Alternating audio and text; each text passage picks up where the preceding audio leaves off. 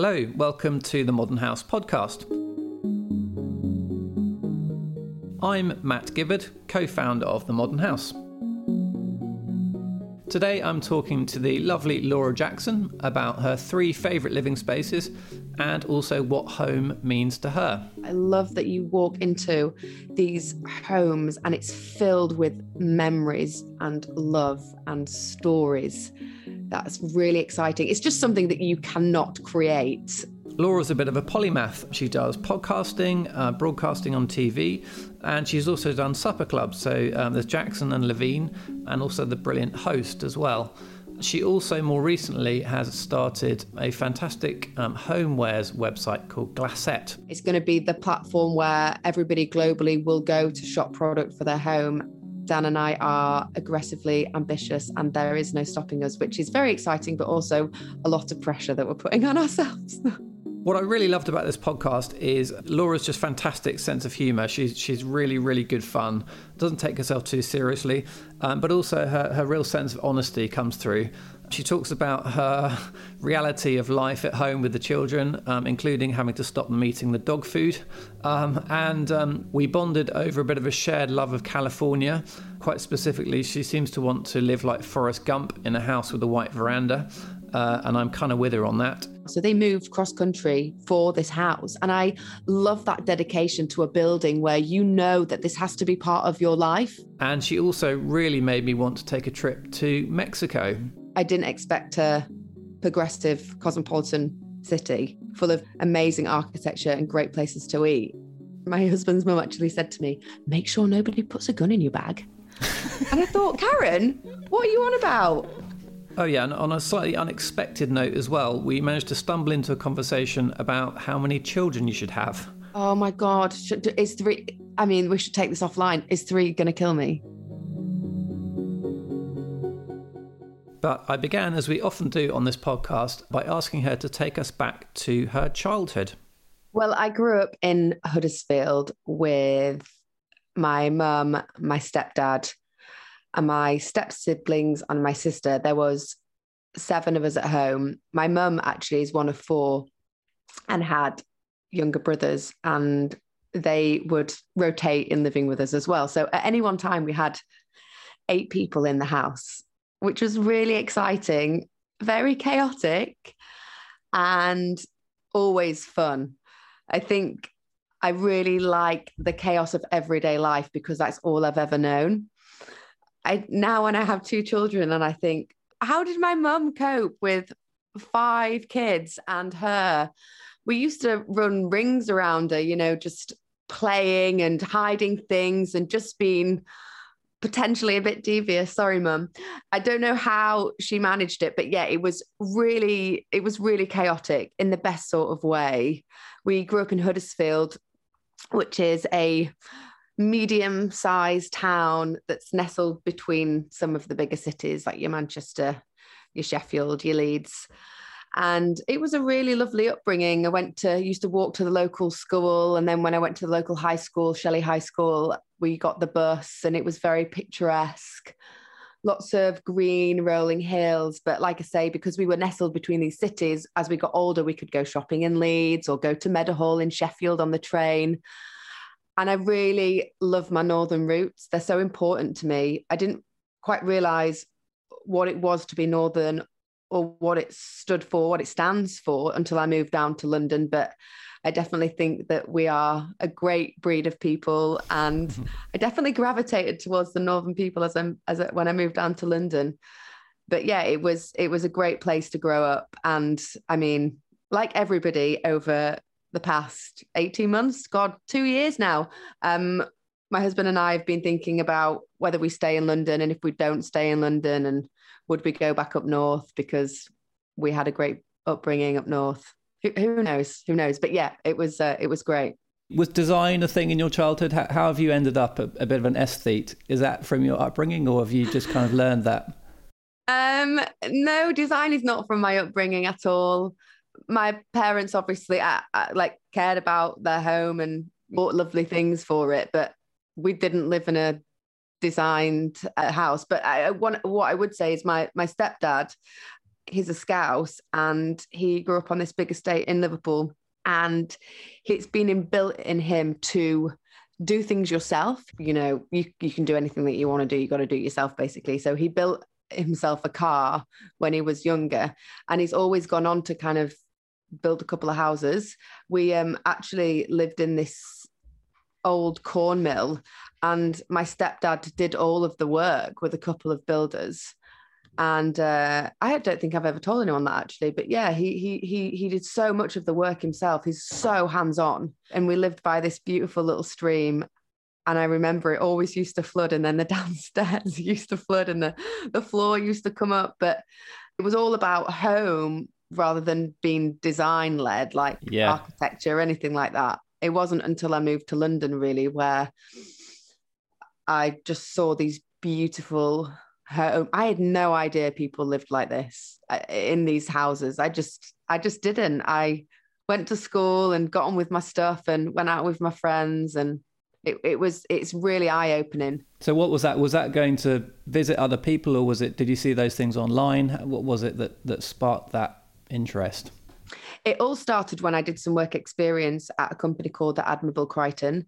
I was doing events management at university in Leeds, although my dad will tell me it was a polytechnic. I didn't know what I wanted to study. I know, cheeky. I didn't know what I wanted to study, but all my friends were going to uni, and I just felt like that's what I needed to do.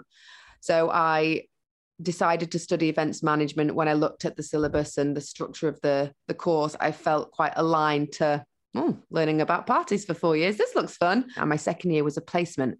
I applied to the Admirable Crichton, and a man called Johnny Roxburgh was the co-owner of this business. And I'd seen him on Ready Steady Cook talking about Moroccan bazaars, which I had no idea what they were, but it sounded so enchanting and mesmerizing and beautiful.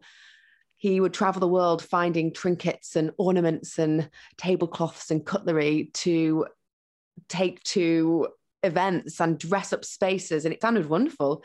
I wanted to work for him, so I applied. I'm not sure how I managed to charm them, but I did, and I got the job.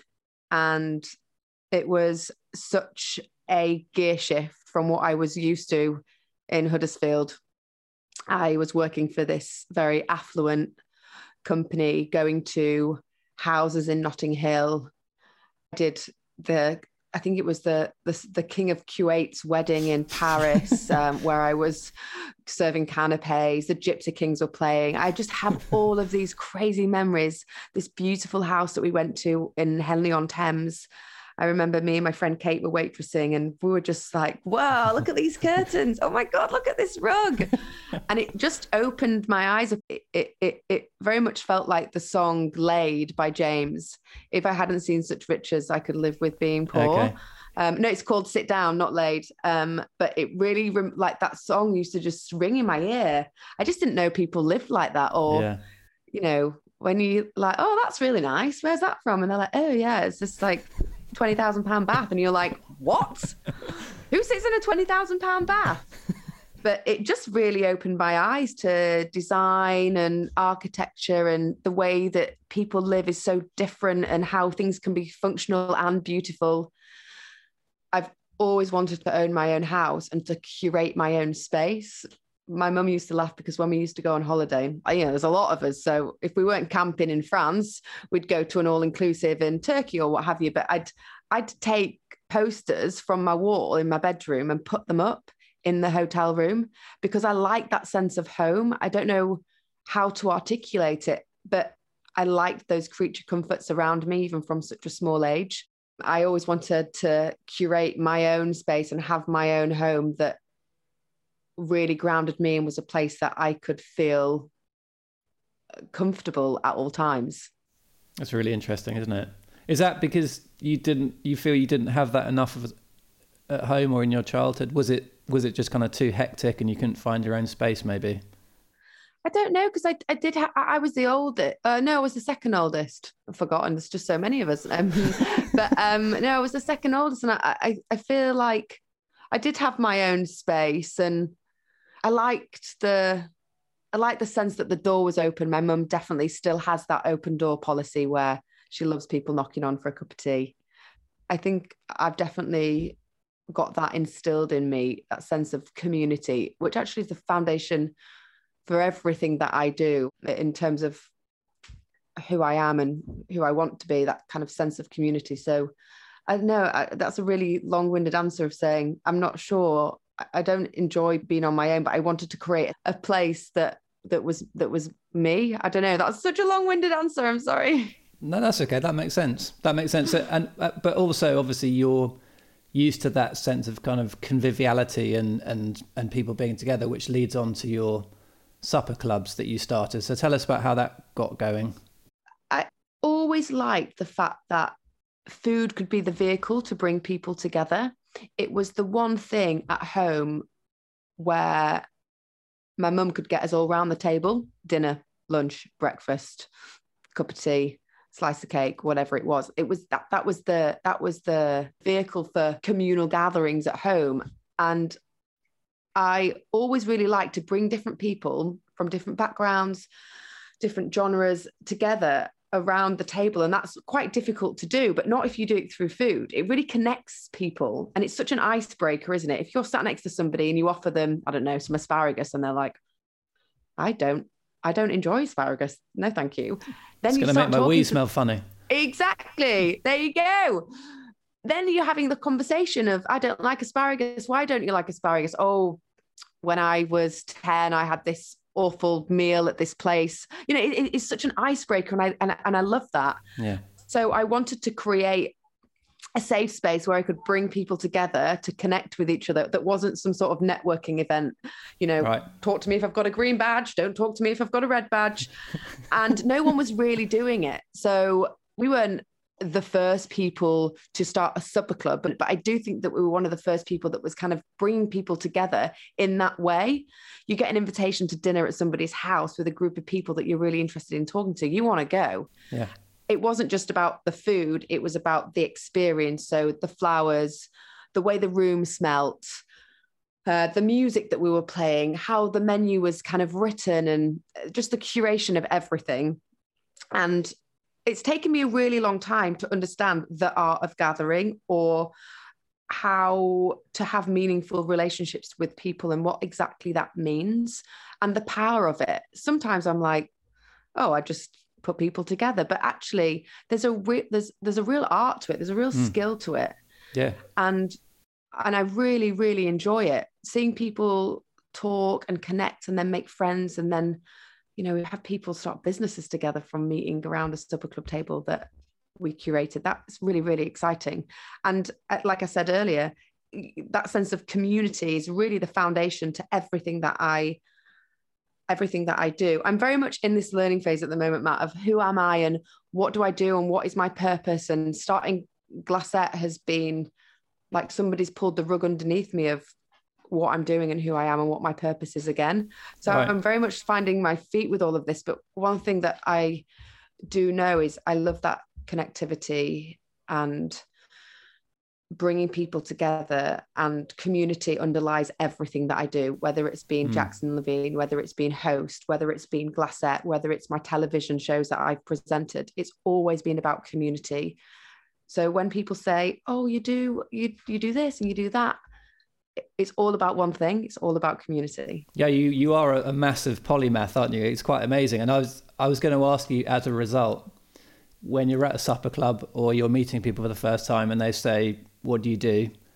What's your succinct answer to that? Because I'm intrigued. I mean, I'm, I guess, a broadcaster and entrepreneur, I guess. I don't really know. I don't like to be defined by one thing. I don't want to be remembered as a job title. I want to be remembered as somebody that made a change. And I think that who am I? Well, I'm kind and I'm thoughtful and passionate more than what my job title is. And I feel that as I get older, I'm still in this huge learning phase of all of that, but I want to be remembered for things that I've done that have made a difference rather than what box I've ticked on my CV. Yeah, good answer. So you mentioned Glassette there. Tell us about that. When did you start that and what does that do? I started Glassette in January 2021.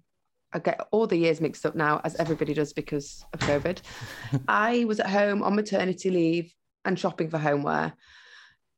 It just felt that there wasn't one place that aggregated all of the different platforms to buy beautiful things for the home in one place. I had to go to a maker's market, I had to DM another seller, had to go on eBay, Etsy, the high street stores. And I just thought, why isn't there one platform that curates all of this, that is kind of content led, is about editorial storytelling, exactly what I guess you do with the Modern House. You sell houses, but you do so much more than that. You're a brand, you're an experience, you're about those sensory touch points. And I felt that there wasn't that represented in homeware. Mm-hmm. So I thought I'd build it. I went to my sister and I said, I've got a great idea. I essentially want to build a platform that sells beautiful homeware, aggregates all of these different ways to buy homeware in one place, but tell great stories about great people who love their home too. Because for a really long time, homeware has been quite stuffy, if I'm totally honest. I write for Elle Decor, which I absolutely love, and they massively champion sustainability, artisans, creators. But I didn't really know that many other platforms that were trying to do that. My sister was like, I don't know about this. Are you sure? Do you really sure? So I was in the queue getting a coffee with her and I said, I'm going to go and speak to Dan, who's my brother-in-law, my sister's husband. He worked for End Clothing at the time, predominantly fashion forward retail company with bricks and mortar stores. And I went to him and said, I want to build a platform that's inventory less, that sells homeware, that is great at storytelling, great at content, and it's going to shake up an industry that feels a bit stagnant. Mm-hmm. And he was so excited about it, more excited than I was. And then he came on to be a co-founder because he's so technically, operationally minded. And I'm not. I'm more the creative, the marketing, the PR, the visuals, the tone of voice. So we're a yin and yang that work really well together. It's going really well. It's going to be the platform where everybody globally will go to shop product for their home. And Dan and I are aggressively ambitious and there is no stopping us, which is very exciting, but also a lot of pressure that we're putting on ourselves. Yeah, right. What do you do with the stock? Do you hold the stock or how does that work? No. So we're inventory less. It's interesting actually about drop shipping and not holding any stock. It's since we launched in January, we've really noticed quite a lot of companies that are doing the same. So Prada dropship, it's a much leaner, greener way of operating because you're taking out the middleman. I didn't have millions of pounds to buy a warehouse and fill it with stock, but also why would I do that when that's not very smart? Why am I buying or renting a warehouse using water, electricity, manpower, carbon emissions, when I don't actually need to? I can, if you think about all of the great companies who are the inverted commas vehicle for sales, the platform, your eBay, your Deliveroo, Amazon, Just Eats, there's so many of them. You're the same. You don't own your houses that you sell. Rightmove, the Modern House. It's a really smart way of working. It hasn't really yet been adopted in kind of retail in terms of fashion and homeware, but we are a progressive brand platform that hopes to make changes within the industry. We want to be the blueprint. I do think it's the future. Good. Let's move on to your three choices of living spaces. So the first one is Casa Luis Barragan in Mexico City, which was built in 1948 by the architect Luis Barragan. He lived there for 40 years, I think, all the way till his death in 1988. Have you been there? I have been there. Mexico City is one of my favorite places in the world. So vibrant and multicultural and cosmopolitan, beyond my wildest dreams. I did not know what to expect. I didn't expect a progressive cosmopolitan city full of beautiful restaurants, amazing architecture and great places to eat. my husband's mum actually said to me, make sure nobody puts a gun in your bag. And I thought, Karen, what are you on about? But, we have this, I don't know what it is about. Like years ago, we didn't think it was a city to go to, really. Everyone's going to Paris or Madrid or Milan or wherever in Europe. But Mexico City wasn't on the map for me. It might have been for a lot of other people, but it wasn't for me. And I went and it was an assault of the senses as I got off the aeroplane. I absolutely loved it. We stayed at this beautiful little house called the Red Tree House in a place called Condesa. It's just a B&B, but it's really beautifully designed, very simple. It's run a bit like a family home. Every evening at about 5-6 o'clock, everyone has a communal beer in the courtyard and talks about their day, where they've visited, what museums they'd been to. And it was there that I heard about Lourdes Barracan's house. There's something really melancholy about that house. It's quite cold because the walls are really thick, and it sits on this very ordinary street. There's nothing interesting about it. The facade looks like the facade of every other house, but when you go through the door, it's really interesting, the uses of materials. Everything's quite natural, the plaster and the wood. I think it's a sort of yellow kind of vestibule, isn't there? And then it leads on to a pink room and so on. I mean, tell us about the use of colour in there, because it's just amazing. It's a modernist house and it's quite abstract. You walk into this hallway and, like I say, you've got this kind of wood, this natural stone and this plaster, but then this really bright, vibrant yellow. And in all of the rooms, they're quite simple, but then you get these pops of colour that give you a sense of personality in a space that could be quite bland without it. So there's lots of yellows and bright pinks. And there's this kind of beautiful floating staircases. One is made out of volcanic rock.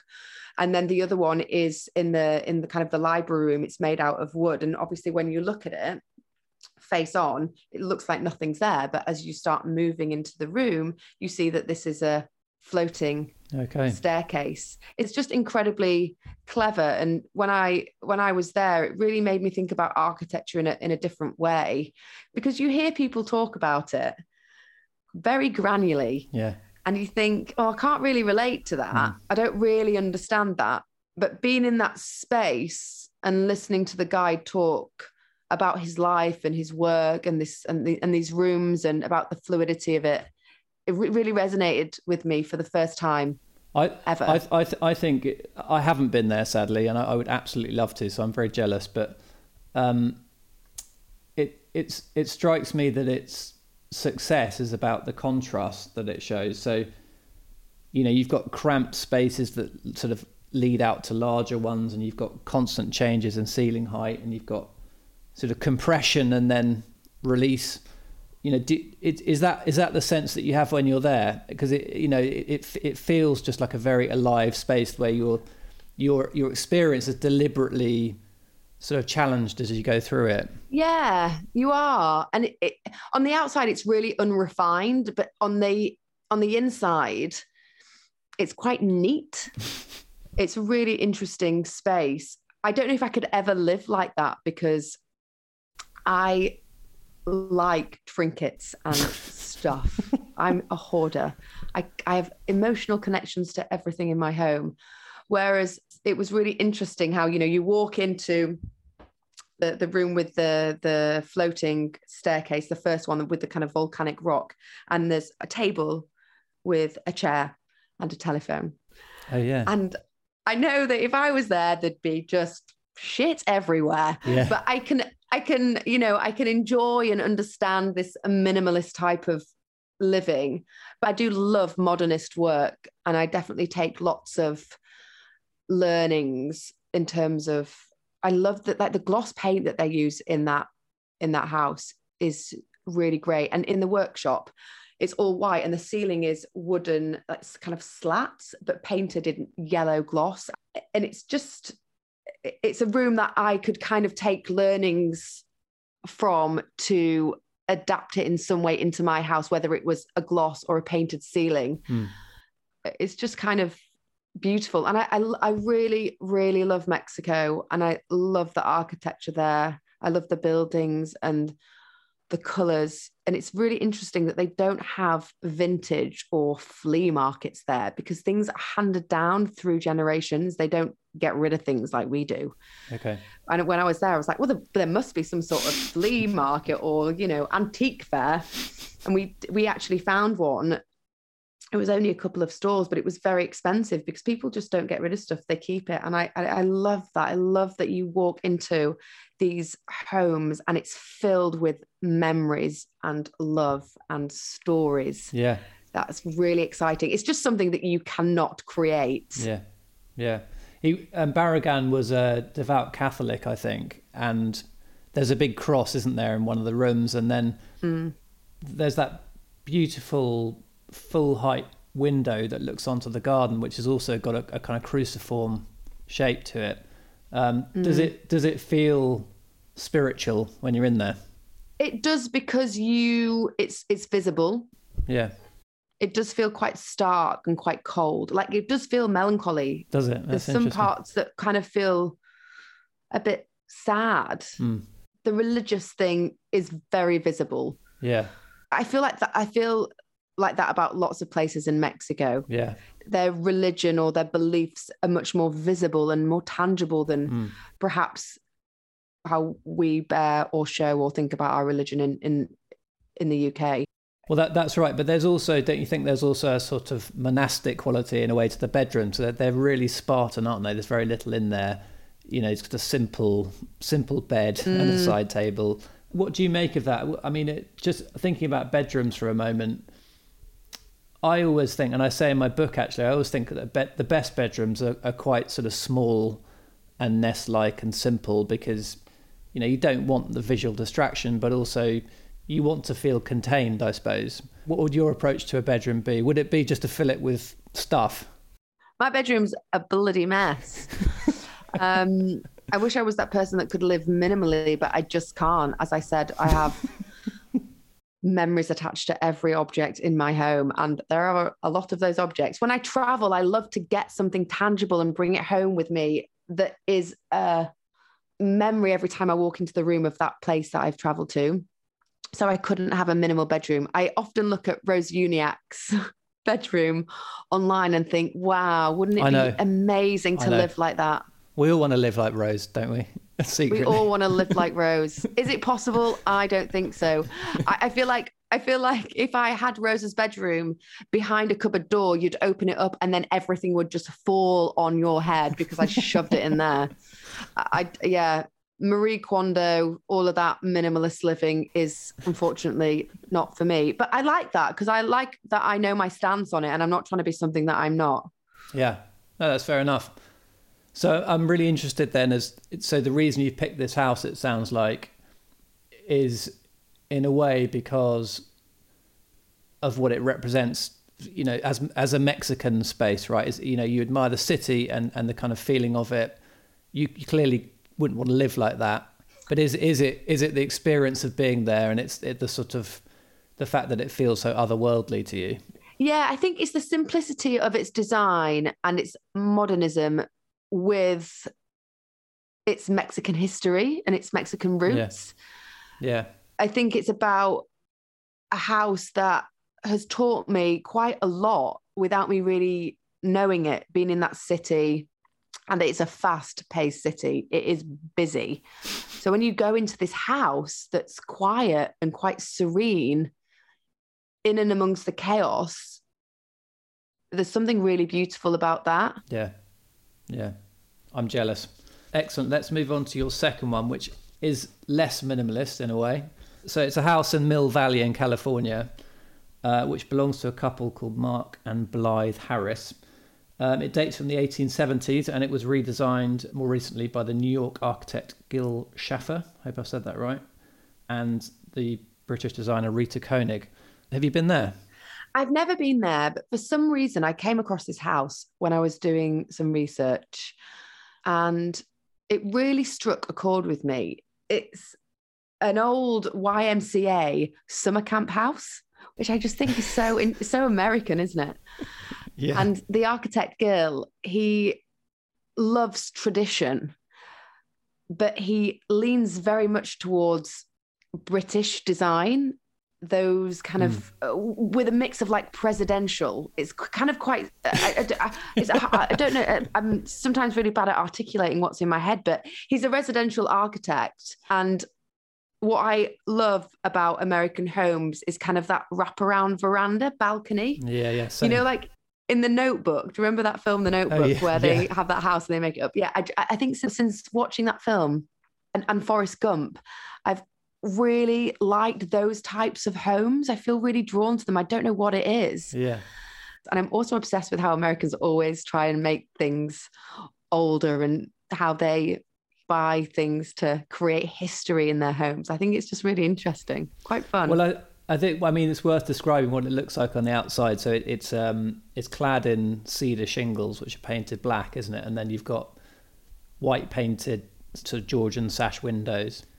And I sort of completely agree with what you're saying in a way, which is Americans seem to do kind of classical architecture sort of almost better than the original sometimes, I think. They're so sort of romantic, aren't they? And it might be, is it because we've seen them in the movie so much? I don't know. Yeah, I think that is one word that I would associate with that type of design is romantic. Yeah, it looks a bit like a big cabin, essentially.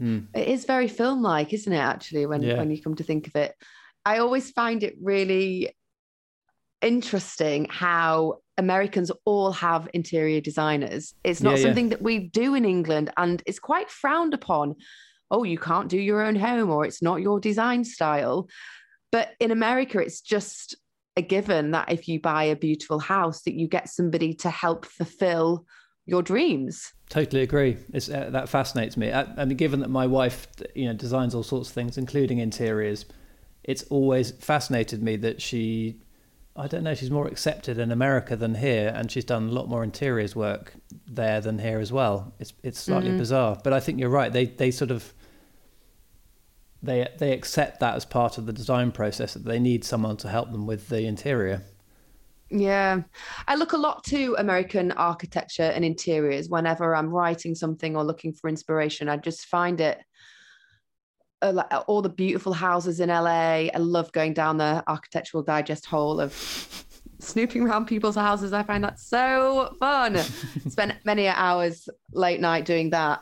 And San Francisco and New Orleans. Wow, I love the Creole cottages and those kind of like shotgun double houses that, they're called shotgun houses because people could shoot you if you were stood at the back of the house from the front of the house. Very American. But I look to America for so much inspiration with interiors. It just feels very vibrant, and there's so many different design styles within that country that we don't have. In England.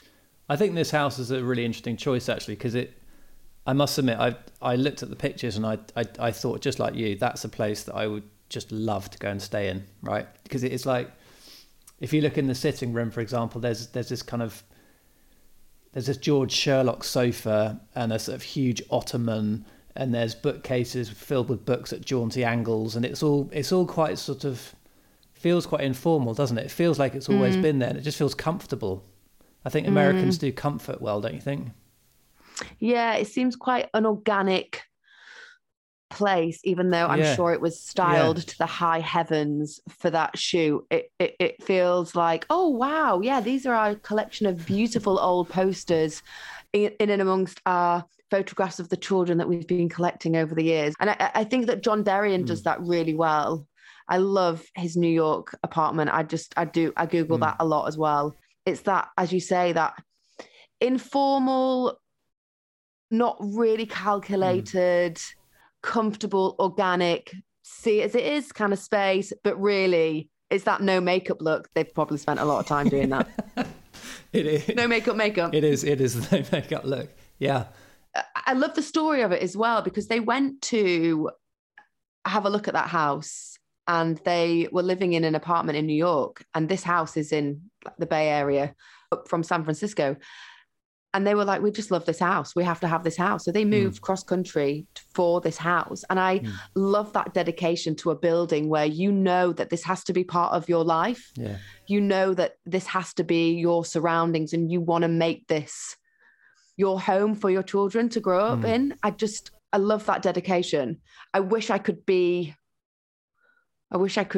that, because as much as I love this house, which I'm sure we'll go on and talk about, is this the right place to grow my children up? Is this the right garden for them to play in? All of these kind of questions that we have as parents. But yeah, I love that they moved across America for this house. You can fall in love with the building without a doubt. I thought this story was fascinating because they went to go and see this sort of slightly tumble down YMCA cabin, as you say, and they dismissed it and said, this is never going to work.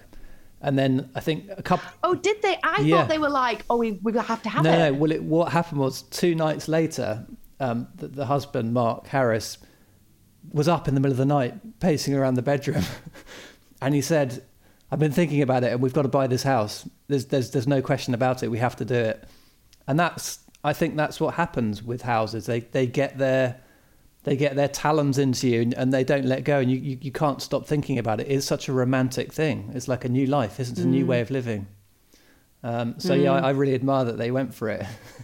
It's a love story of a different kind, but still as important. Yeah, exactly.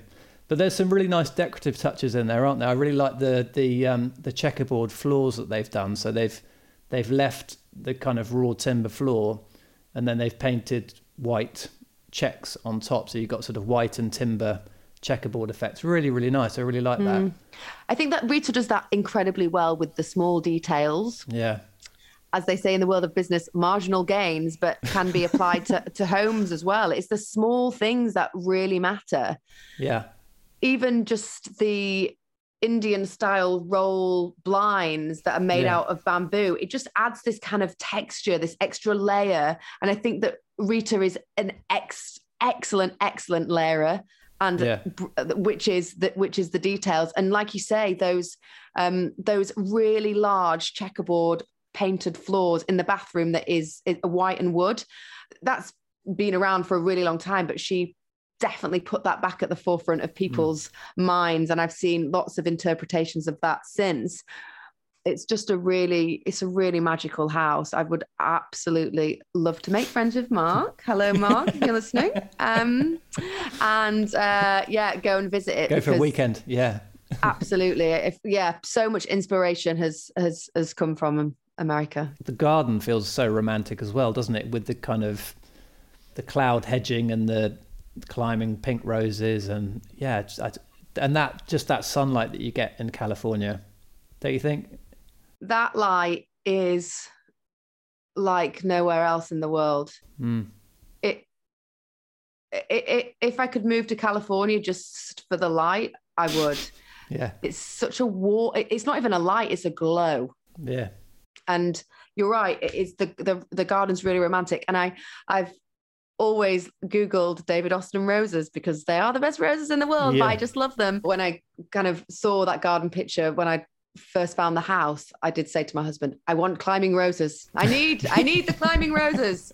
Of course. Have you got climbing roses? No, they take ages. Too impatient. I'm too impatient. Well, let's move on to your own house, which is the third and final one we want to talk about today. We featured it on the Modern House website a while back, so that's given us a bit of a sense of it. But I'd love to hear in reality what it's like kind of behind the scenes. So first of all, what kind of building is it and where is it? It's in Forest Gate, which is in East London / borderline Essex. And we live on a really interesting set of roads built by an American architect.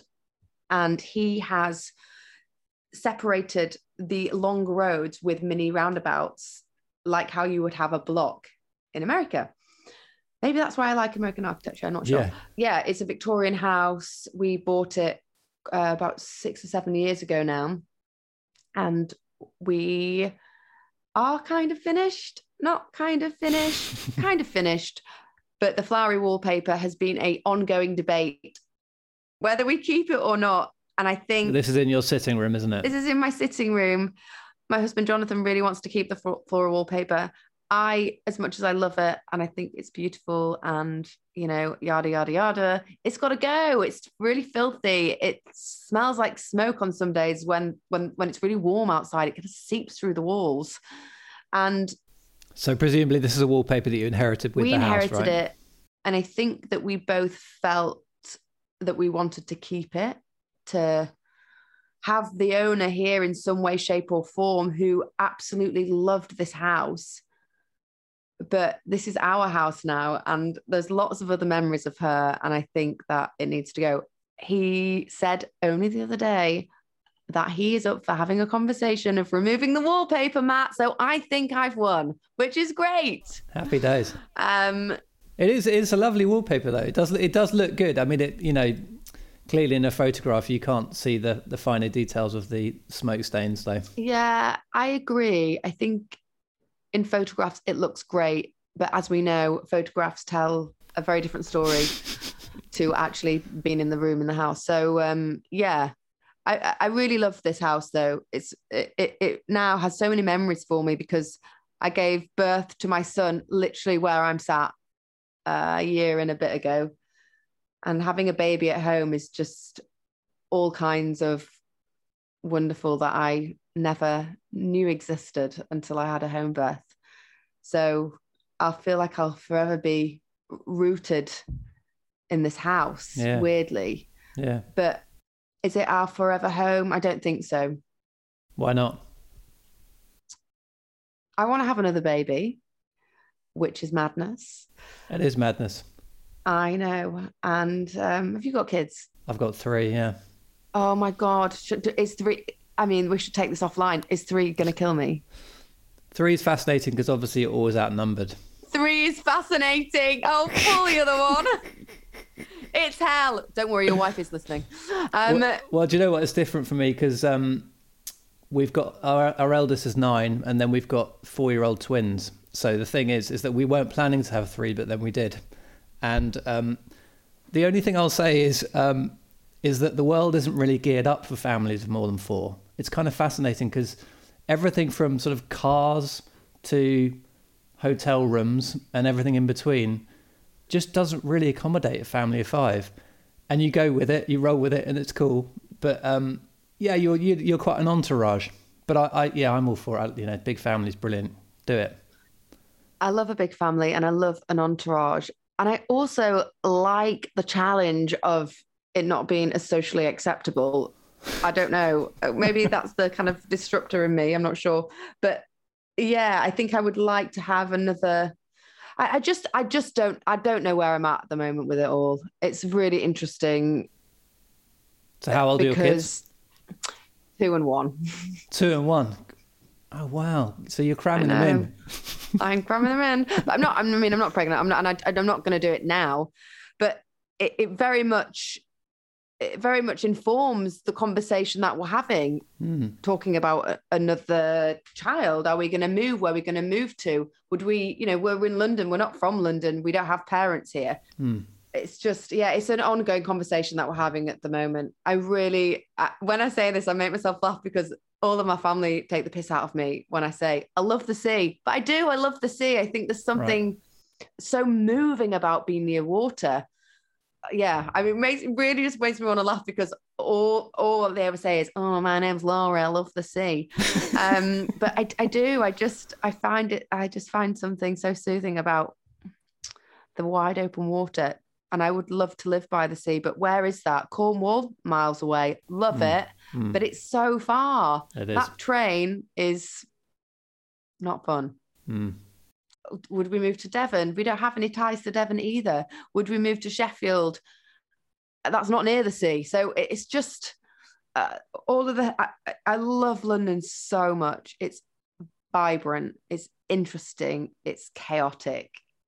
And... what's wrong with bringing up my children here? Nothing. It's great here.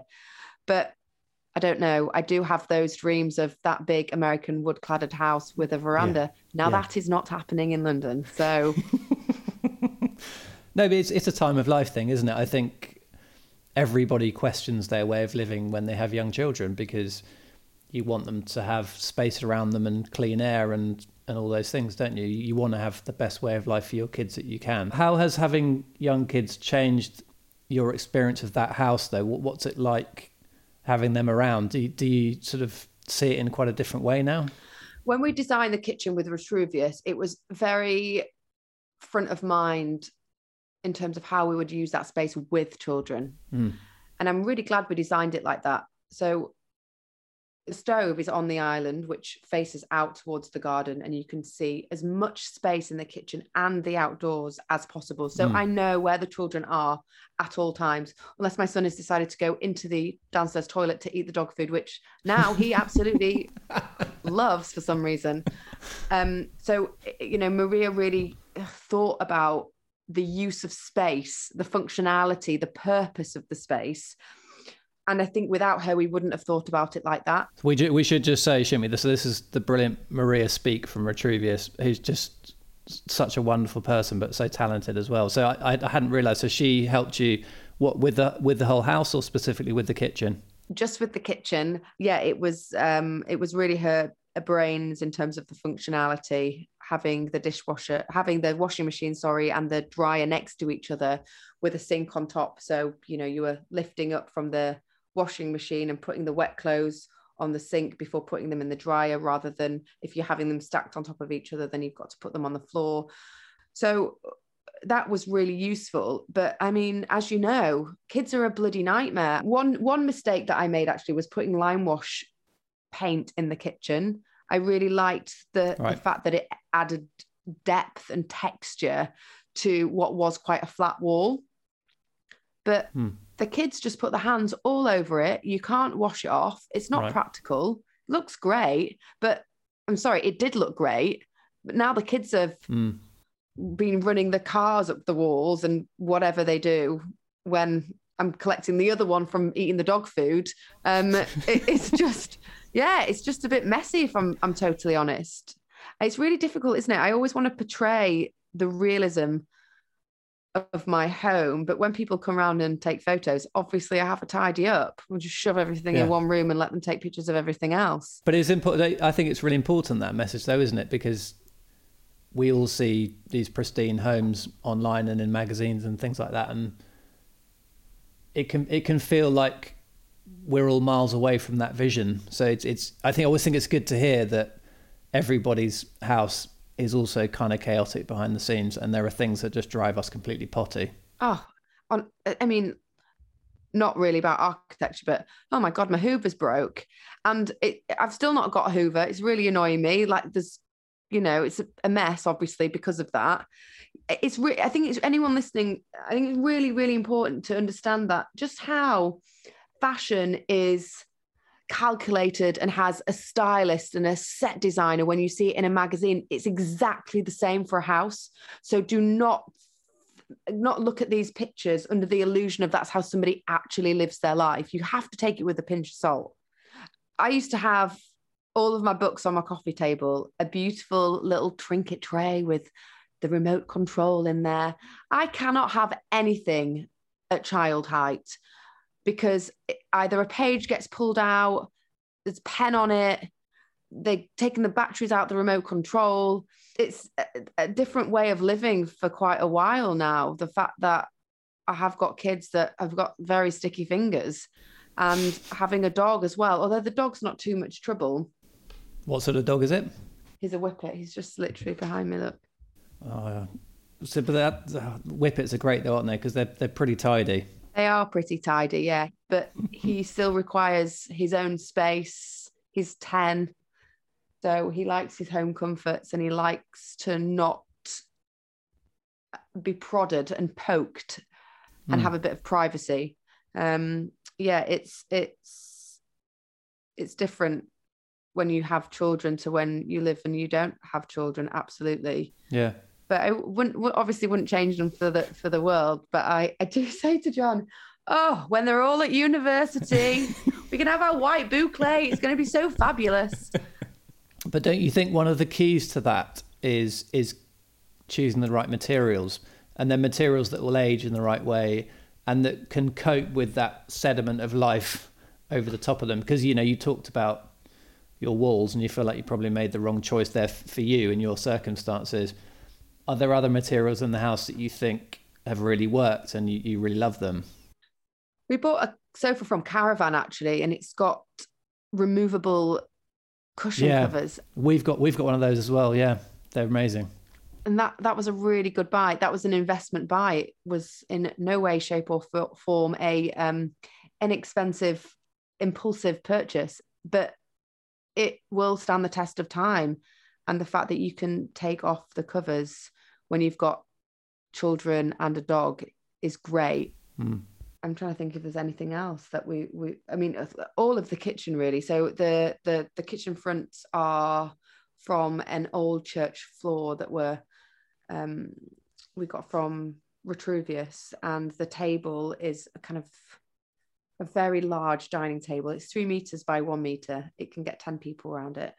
And it feels like this piece that we will have forever. It's a couple of old school worktops. And I like the fact that we've given something a new lease of life, but the legs are new, yet it seems to feel like one piece. Yeah. And so your kitchen cupboards, you said, are from a church. Is that right? They're a church floor. Yeah, they were recycled, and they are these diamond-shaped wooden pieces that we put on the front of the kitchen doors. They look amazing. They're really distinctive. Very beautiful, I think. Yeah, and I did say to John, if we ever move out of the house, can we take the kitchen cupboards with us and repurpose them for something else? I think that's fine. I don't think anyone's going to notice. Of course not. Yeah, I just replace them with some beautiful IKEA ones instead and just draw some diamonds on. No, it's fine. Yeah. Yeah, there's always an awkward light fitting conversation when you come to sell the house as well, I find. So the other one I want to talk about is your bathroom, which I really, really like your bathroom. It's beautifully done. I absolutely love the bathroom. I'm so glad that you do too. Yeah, it's brilliant. The shower is made out of Tadlac, which is a specialist Moroccan plaster. Only a couple of people work with Tadlac in the UK, which is a shame because it's a great material to use. It's a natural material and it should be inexpensive as it is in Morocco. But unfortunately, because not a lot of people use it or know how to work with it here, it's more expensive. But I loved the thought of having a shower that felt part of the room. It wasn't a box that we put in the corner of the room that was a glass container. I hate shower curtains and I hate glass doors. Yeah. Engagement. Yeah. And I wanted something that you could just walk into. I really looked at lots of different bathrooms in Ibiza and Spain and Morocco that had this kind of plaster, concrete, natural feeling.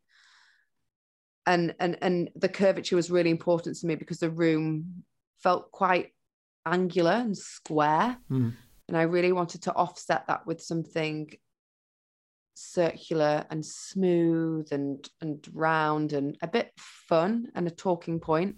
It's a bit of a mess now. And I on my podcast, I talk about having Tadlac because it doesn't look pristine forever. There's a lot of upkeep and I'm a bit lazy. I don't have time to spend every week waxing my shower. Like I don't even spend every year waxing my legs. So I'm not going to spend every week waxing my bloody shower.